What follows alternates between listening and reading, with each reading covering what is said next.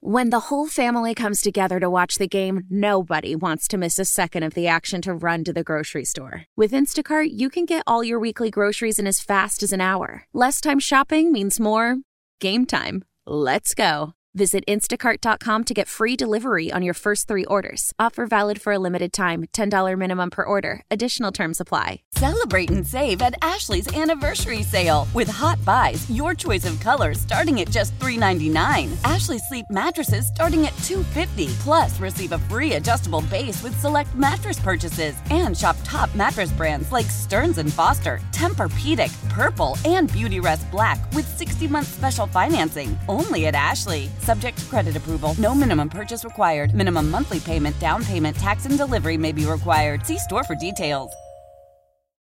We will rally around Kurt Warner. Kurt Warner. Why does a wider base make you slower to throw? The inference, I think, is that if your feet are closer together because you happen to be standing there, you have to then get into your wider base to make the throw. Like that in itself is a delay, I think, is the idea. Okay. Well, that's not a thing. Two-time NFL MVP. They talk about this, the greatest show on turf, maybe the best offense ever in football. Super Bowl champion. Warner to throw. Going deep downfield. Adjusting for it is Isaac Bruce. Touchdown. 73 yards. Pro Football Hall of Famer. Not just the NFL Hall of Fame. And I wear that as a badge of honor because without pro football, in all its forms and fashions, I'm not here tonight. Radio analyst for Westwood One Sports. How about this one, Kurt? 4th and 2. Shotgun snap. 4-man rush. They get him. He gets away, and he throws a line drive. Caught. Dropped on a dive. On the numbers. Dropped there by Josh Reynolds. Man, I'm not sure if I agree with that call right there. They were trying to get it to Gibbs. I'm a guy that says take the points all the time. I understand they've been aggressive. They've had a lot of success in those situations, but I'm a guy that likes to play the odds, take points, and put the pressure back on the other team. Kurt Warner with Parkins and Spiegel on 670 The Score. It was a hell of a game, and Kurt was on the call for it. He's on the hotline presented by Circa Sports Illinois. You had time to sleep on it, Kurt. You still think that Dan Campbell should have tried for the field goal on both 4th down attempts in the second half? And thank you, as always, for the time, sir. Yeah, what's going on, guys? I definitely think the first one, my opinion, is that San Francisco came out of the half and they drove down and all they got out of it was a field goal. I'm thinking to myself, okay, if we can answer that back, then we've just kind of settled things back down. We've gained that momentum back. And there are so many aspects to it. I mean, I know we look at the big picture and when something like this happens, we see it as 7 points or 3 points. And obviously, that's big. If you get it and you go and score a touchdown, I get that part of it. But what I don't think a lot of people understand is what it does for a team mentally when you score points. And so you'll see a lot of teams drive down on their opening drive and they get inside the 5 and they get into a similar situation. And it's like, oh, we'd love to have 7 points. For me as a quarterback, I want to go down on my opening drive and score points. And that's the biggest thing is finish the drive, get points, take the lead, even a backup, whatever it might be in that situation. And so that to me was not just about the 4-point difference if you get 4th down and you score a touchdown. It was as much about just matching what San Francisco had just done from a mental standpoint for your team. Because, you're up 17 points at the half.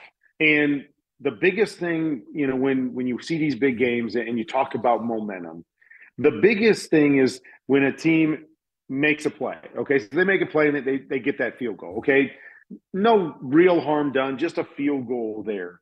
But then when you don't make 4th down, it's like, oh shoot, there's a second thing that happened, and then they score a touchdown, and there's a third, and all of a sudden the momentum starts rolling downhill simply because you didn't stop it when you had an opportunity to stop it. And that to me is the bigger picture than just 3 points versus 7 points. And a lot of people, of course, there was no guarantee you're going to make the kick, none of that stuff, of course. But to me, those are the things that you add in. So your offense feels like they were successful in that drive. Even if the points weren't scored because we missed a kick, that doesn't necessarily affect me mentally. I feel like, oh, I was successful. I did what I needed to do. They still haven't stopped us yet, and we're good to go. when you go for it on fourth down and I miss a throw and I got a slide or I'm a receiver that misses a pass, now all of a sudden we feel like we failed. Now they go and score. And so, like I said, it's about stacking things on top of each other mentally in games like that and not letting a game get away from you from a momentum standpoint, which I felt like the Lions did at that point. I agree about that one, about the first one, because of what you said. I'm reminded of Packers, Cowboys in Dallas a couple weeks ago, and every time Dallas seemed to make it a game that maybe they could get back in, Jordan Love came back down and smacked him and gave him some more points. It's like, oh, okay, yeah, we got troubles. On the second one, I know it's just as scrutinied or just as criticized, I should say, but he said it himself. They didn't stop them once in the entire second half. He's trying to keep the ball and trying to give themselves a chance to go down and get 7. I understood the second one. Forget the analytics, just from the momentum and the player feeling. Did you understand the second one? I mean, I understood it because, like you said, at that point, momentum had, fully swung to the 49ers. And you did feel like they had taken the game back over. Plus, it was a longer field goal. That was over 50 yards.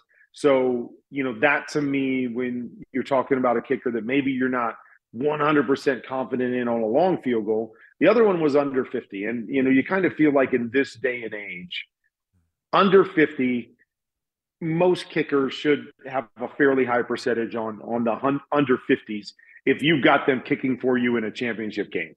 Over 50, I think there's always, and again, it's, it's not like when I was playing, 15, 20 years ago, 50-yarders were a bigger deal than they are right now. But that one was a little bit longer. And as you said, the momentum had fully swung, I believe, to the 49ers there. And so you're trying to do something to get it back. And so that one I understood a little bit more at that point in time in the game. The first one, like I said, to me, I'm just trying to stop what the 49ers tried to take from us. They came out of the half, drove down, kicked the field goal. If I just match that, it's like, no harm, no foul, right? We're back. We're still, rolling. They still can't stop us on defense. We're good. And so that's why, to me, that one was so important at that stage in the game. Kurt, help us evaluate Brock Purdy independent of the supporting cast around him. I assume you would acknowledge that the greatest show on turf is not that if Torrey Holt and Marshall Faulk were hurt for a stretch of games. So what is he if he doesn't have Debo and Kittle and Trent Williams and Christian McCaffrey? How should we be talking about this guy? Well, you don't get to. That to me is what we should be doing is, why are we talking about him without those guys? Because we've never seen him without those guys.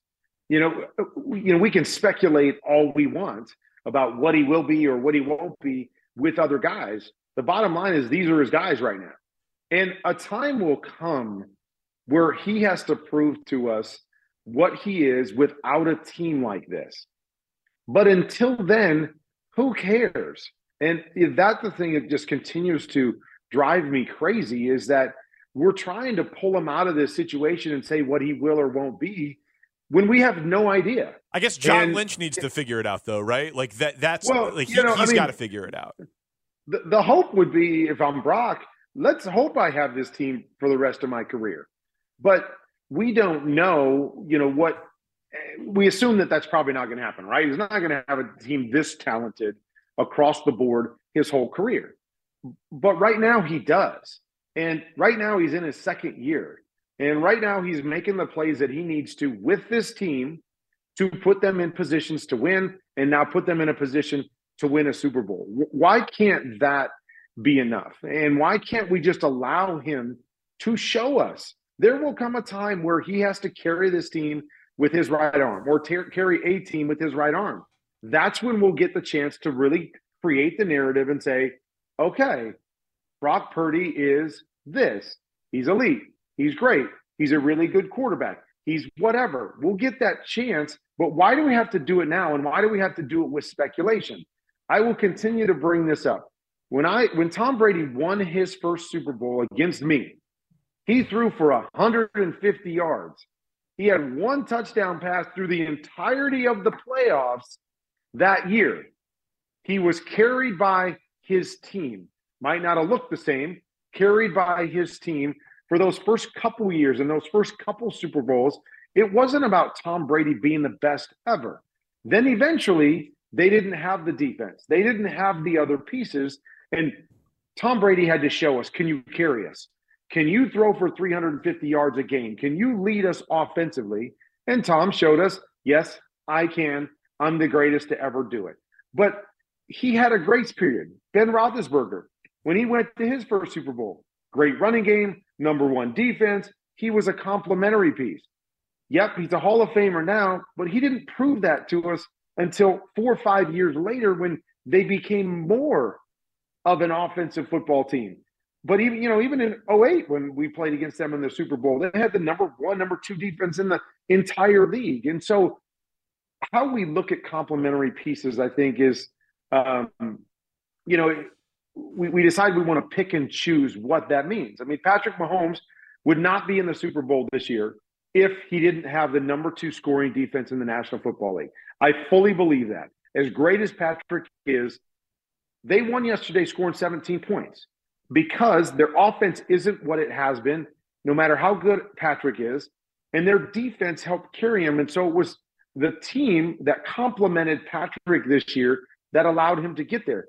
But, the narrative that's, because it's funny, because when I was with the Greatest Show on Turf, we had a lot of talent as well. You just mentioned that. But I didn't necessarily have the same questions about me that Brock has about him. And one of the things is because the nature by which we played with the Greatest Show on Turf was different. We were a pass-first team. Every game was going to be dependent on me throwing the ball with my right arm and me pushing the ball down the field. And so that narrative could be squashed very quickly. And so it wasn't that I didn't have talent. It was simply that the talent wasn't just carrying me. By the way that we played and what we did, a lot fell on my shoulders every single week. And so to do that every week over and over again, the difference here with the 49ers is obviously they're a run-first team. And then by the nature, not just of the 49ers, but by the nature of the game now, there are so many more throws at the line of scrimmage, quick throws. And the 49ers have great run-after-catch guys.